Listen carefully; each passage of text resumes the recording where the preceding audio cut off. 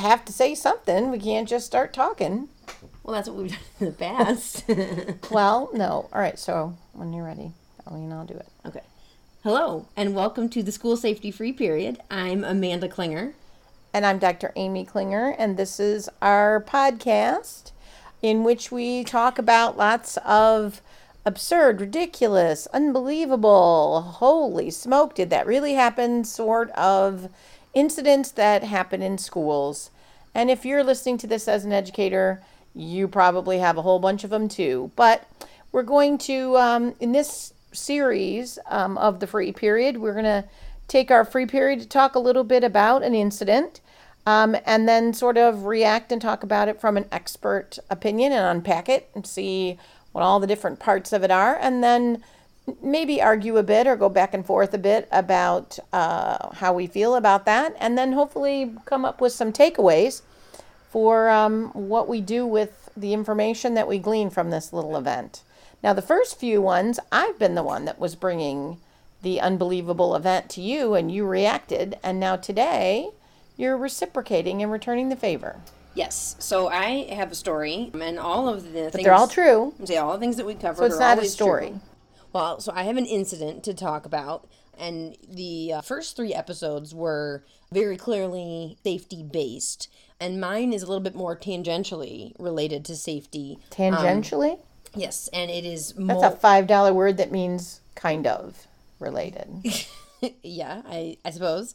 And mine is a little bit more of a school law issue.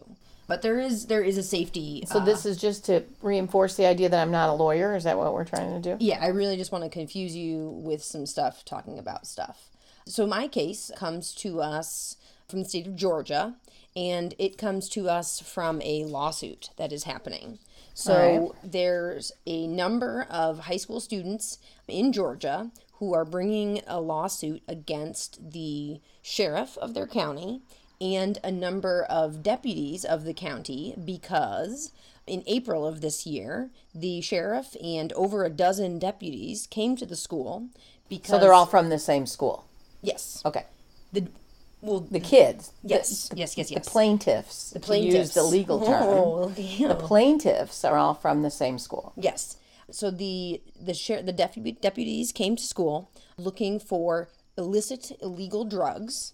And because they wanted some, or because they had an understanding that there were some there? Supposedly they had some sort of a suspicion, and we'll sort of get into that, of how reasonable the suspicion was. So they're thinking there's drugs there. Mm-hmm. Okay. So what's interesting is the account of the student. The students say that the deputies were looking for like 13 specific kids supposedly had drugs, but they proceeded... It's a high school, right? Mm-hmm, proceeded to search nearly every student for drugs. They alleged that the deputies used pat-down searches, with some deputies How big is this school? Not big. It's not in Atlanta. It's not in Atlanta or anything. It's in an outlying county. So they just didn't want anyone to feel left out? I suppose. Like it's participation, like a participation trophy.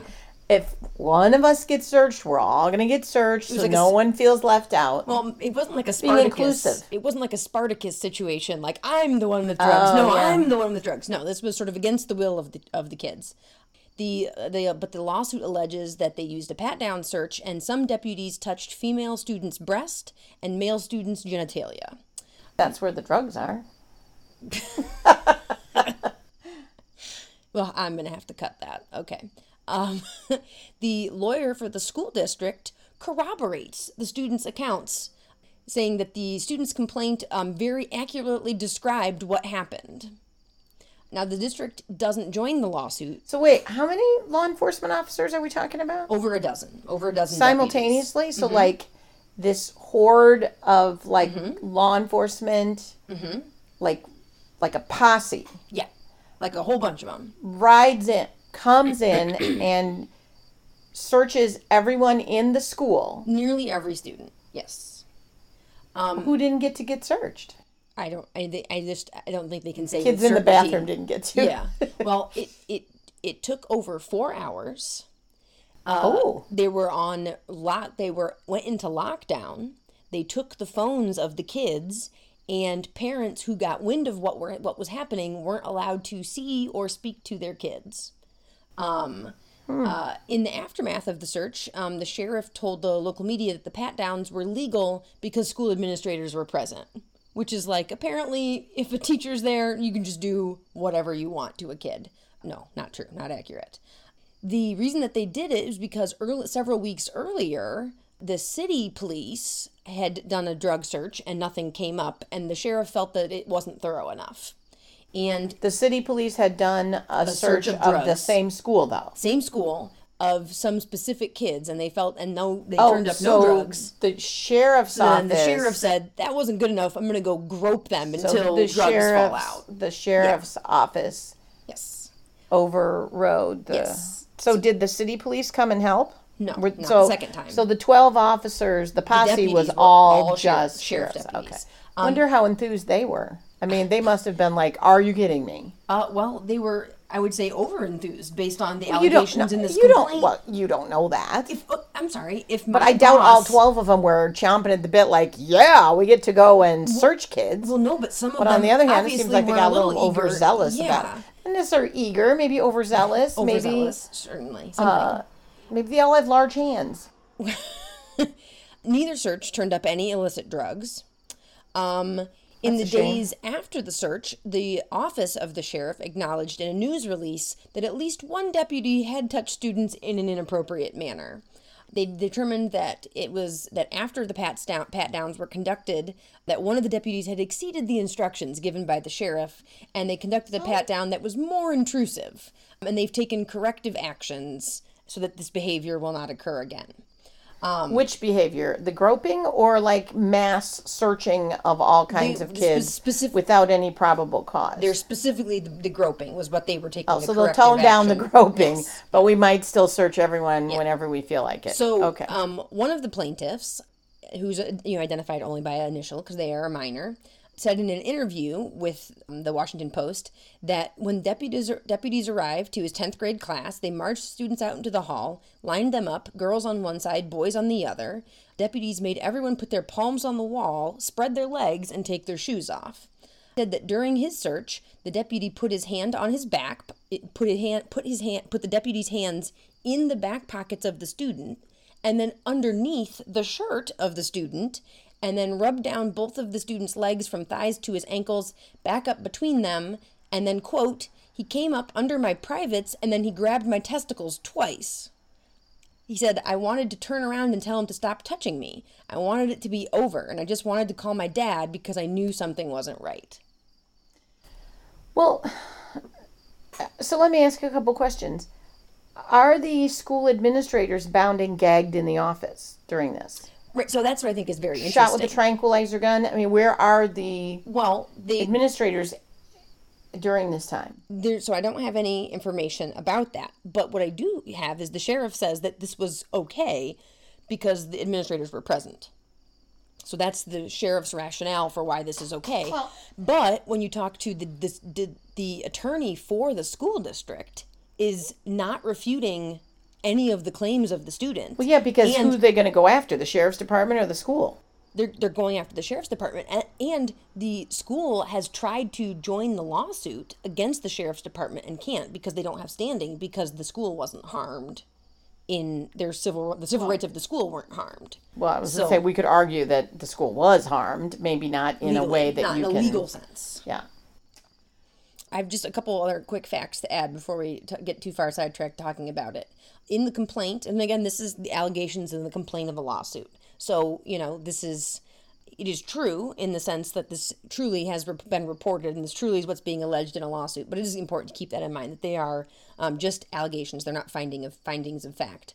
The allegation says that they stuck their hands in the students' bras and underwear. The complaint includes allegation that some deputies cupped the genitals of the boys and exposed the breasts of some of the girls to their classmates. Sometimes the deputies wore gloves, other times they didn't. Okay, but so now we're going to pick up a lot of healthy steam of outrage here, and I can understand that.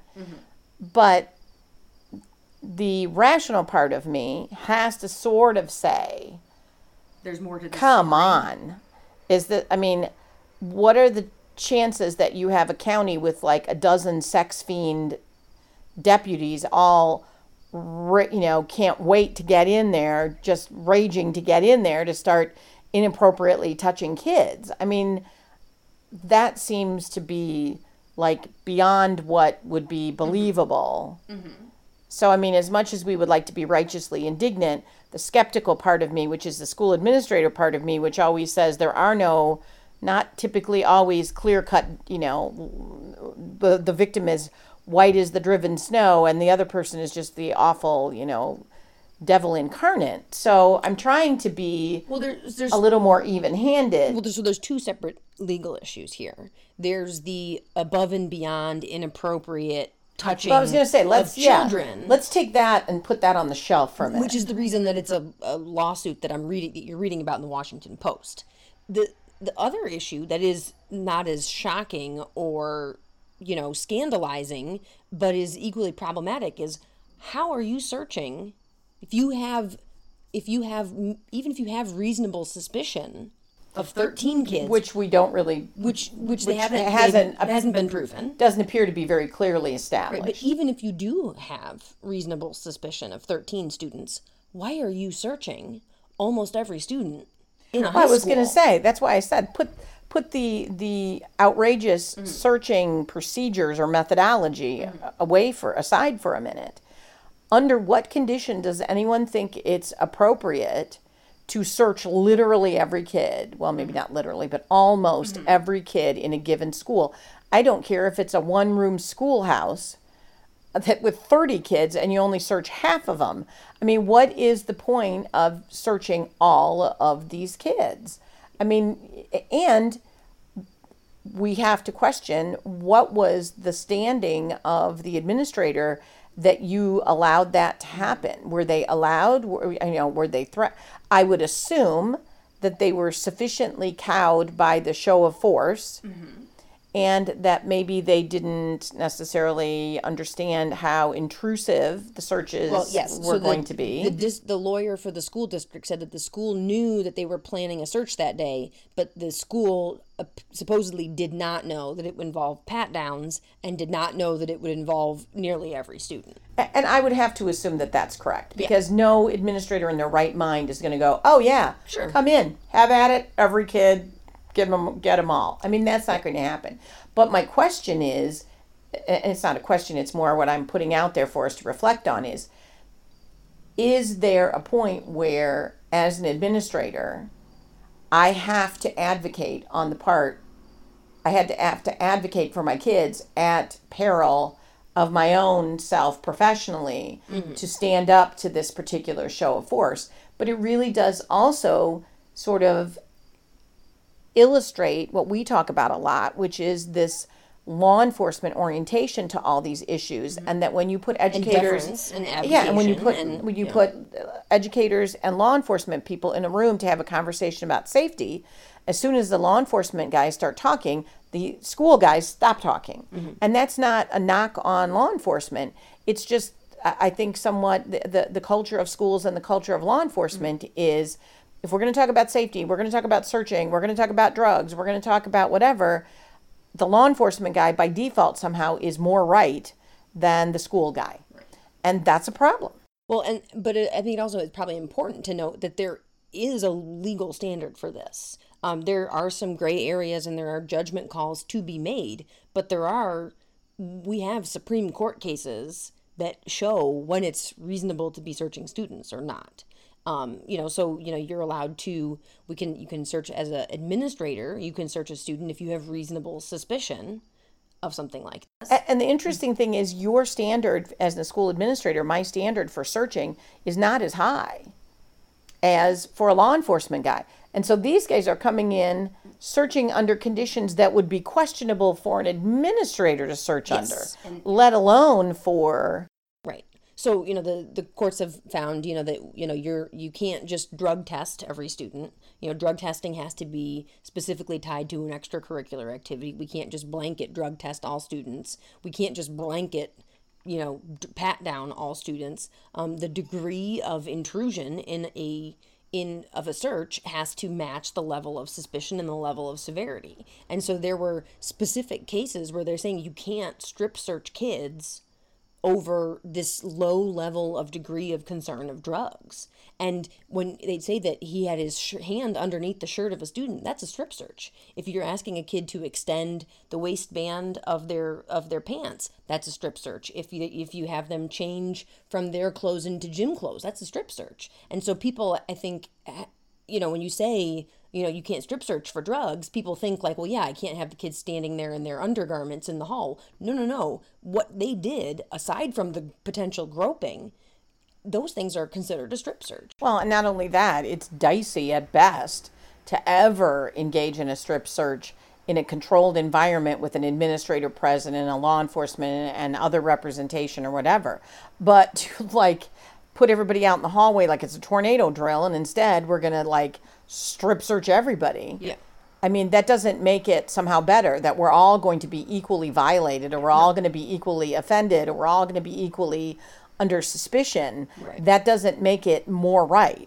Well, and what's troubling is, when I teach school law to pre-service administrators, and, the recommendations that I give, we talk about all the cases, and the recommendation that I give is if it's tough and it's a tough judgment call of you as an administrator searching a student, I would encourage you to get law enforcement involved, because if you are making a tough judgment call of should I force this kid to turn their pockets inside out, it should be for a real reason. It's not because I think you swiped a test off the desk and so you should involve law enforcement. So what's tough in this situation is law enforcement is the one that was making a completely wrong judgment call, and so that's kind of tough because those are the people that you suspect should know more. And my other question would be, what drugs could be present in a school that could even remotely justify that level of response? I mean, and if you're looking for drugs in people's testicles and in their bras, clearly we're not talking about trafficking of, millions of pounds of drugs or something. You're talking about my little of drugs that's in my bra or that's wherever, if that's where we're looking. Well, yeah. So then how do you justify that tiny amount of whatever it is you're looking for is worth groping or looking in the bra of every single kid in this building on the off chance I find a Ziploc bag of, and again, I'm not advocating that we should have drugs in school. I'm not advocating that law enforcement is, I'm not knocking law enforcement, but just like we call out educators who are on the wrong side of an issue, mm-hmm. we have to equally be willing to call out other professions and other folks involved in schools who are on the wrong side of an issue. And I kind of feel like this might be one of them. Well, and, there is, when you talk about in the severity and the intrusiveness of a search has to match the degree of concern. If I'm concerned that a kid is concealing a handgun in their pants, and I have a reasonable suspicion that they're concealing a handgun in their pants, all of a sudden asking them to lift up their shirt so I can see their waistband becomes a much more reasonable search. Whereas I'm concerned that you've Yeah, what was the harm that we're worried about? Right, there was no one going to get shot or stabbed or molested. Well, I guess there was someone going to get molested.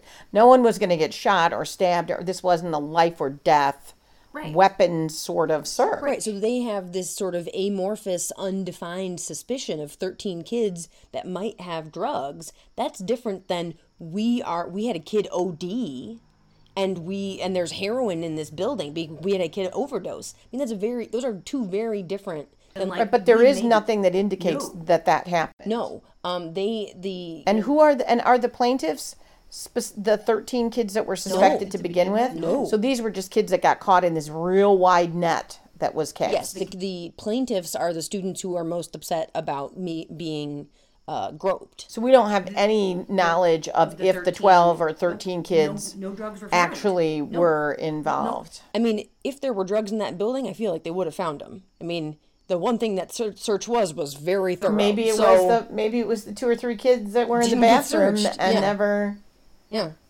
I got a story about hiding drugs in the bathroom. Not that I did that, but I mean, kids don't necessarily always carry it around on their person when they have things in school. Okay, but if I truly had probable cause or reasonable suspicion of drugs, then that would be an articulable suspicion, which mean I would have a clue where it was. Did they look in lockers, backpacks? Did they have a drug dog? Nothing. Do you know that, or it's just not? It's not in the complaint. So if we're gonna, but they are saying, but the attorney for the school district does say that they don't know what the probable cause was. They don't know what the reasonable suspicion was. and maybe that's something we need to, as a disclaimer.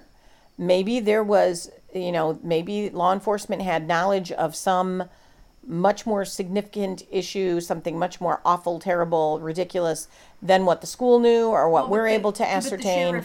But the sheriff and the sheriff's department has made multiple public statements explaining and defending their conduct.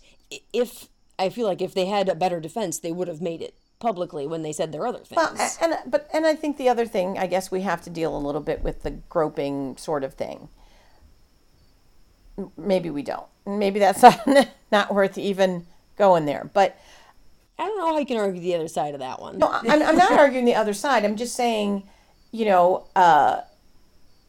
maybe when you search, if you're not very good at searching people, you inadvertently expose their breasts to their classmates? Well, maybe it was a flimsy shirt, like an Old Navy shirt, popped open, but I don't think so. Victim blaming. No, I'm not victim blaming. What I was actually trying to get to was the idea that you could assume that if one or two kids felt like, oh, he was reaching really high up, on my thigh, or he was, because when you read the statement from the student, part of it sounds like what you would assume a search would be, running your hand down their thigh and so on. So you could try to defend the idea of maybe, someone that wasn't very experienced or was doing it quickly, or a kid was wiggling around, or I don't know. You could maybe if you squint, if the Pillsbury Doughboy, if you squint and whistle past the graveyard, you could maybe say that one or two kids might have found it to be a little bit different. Yeah.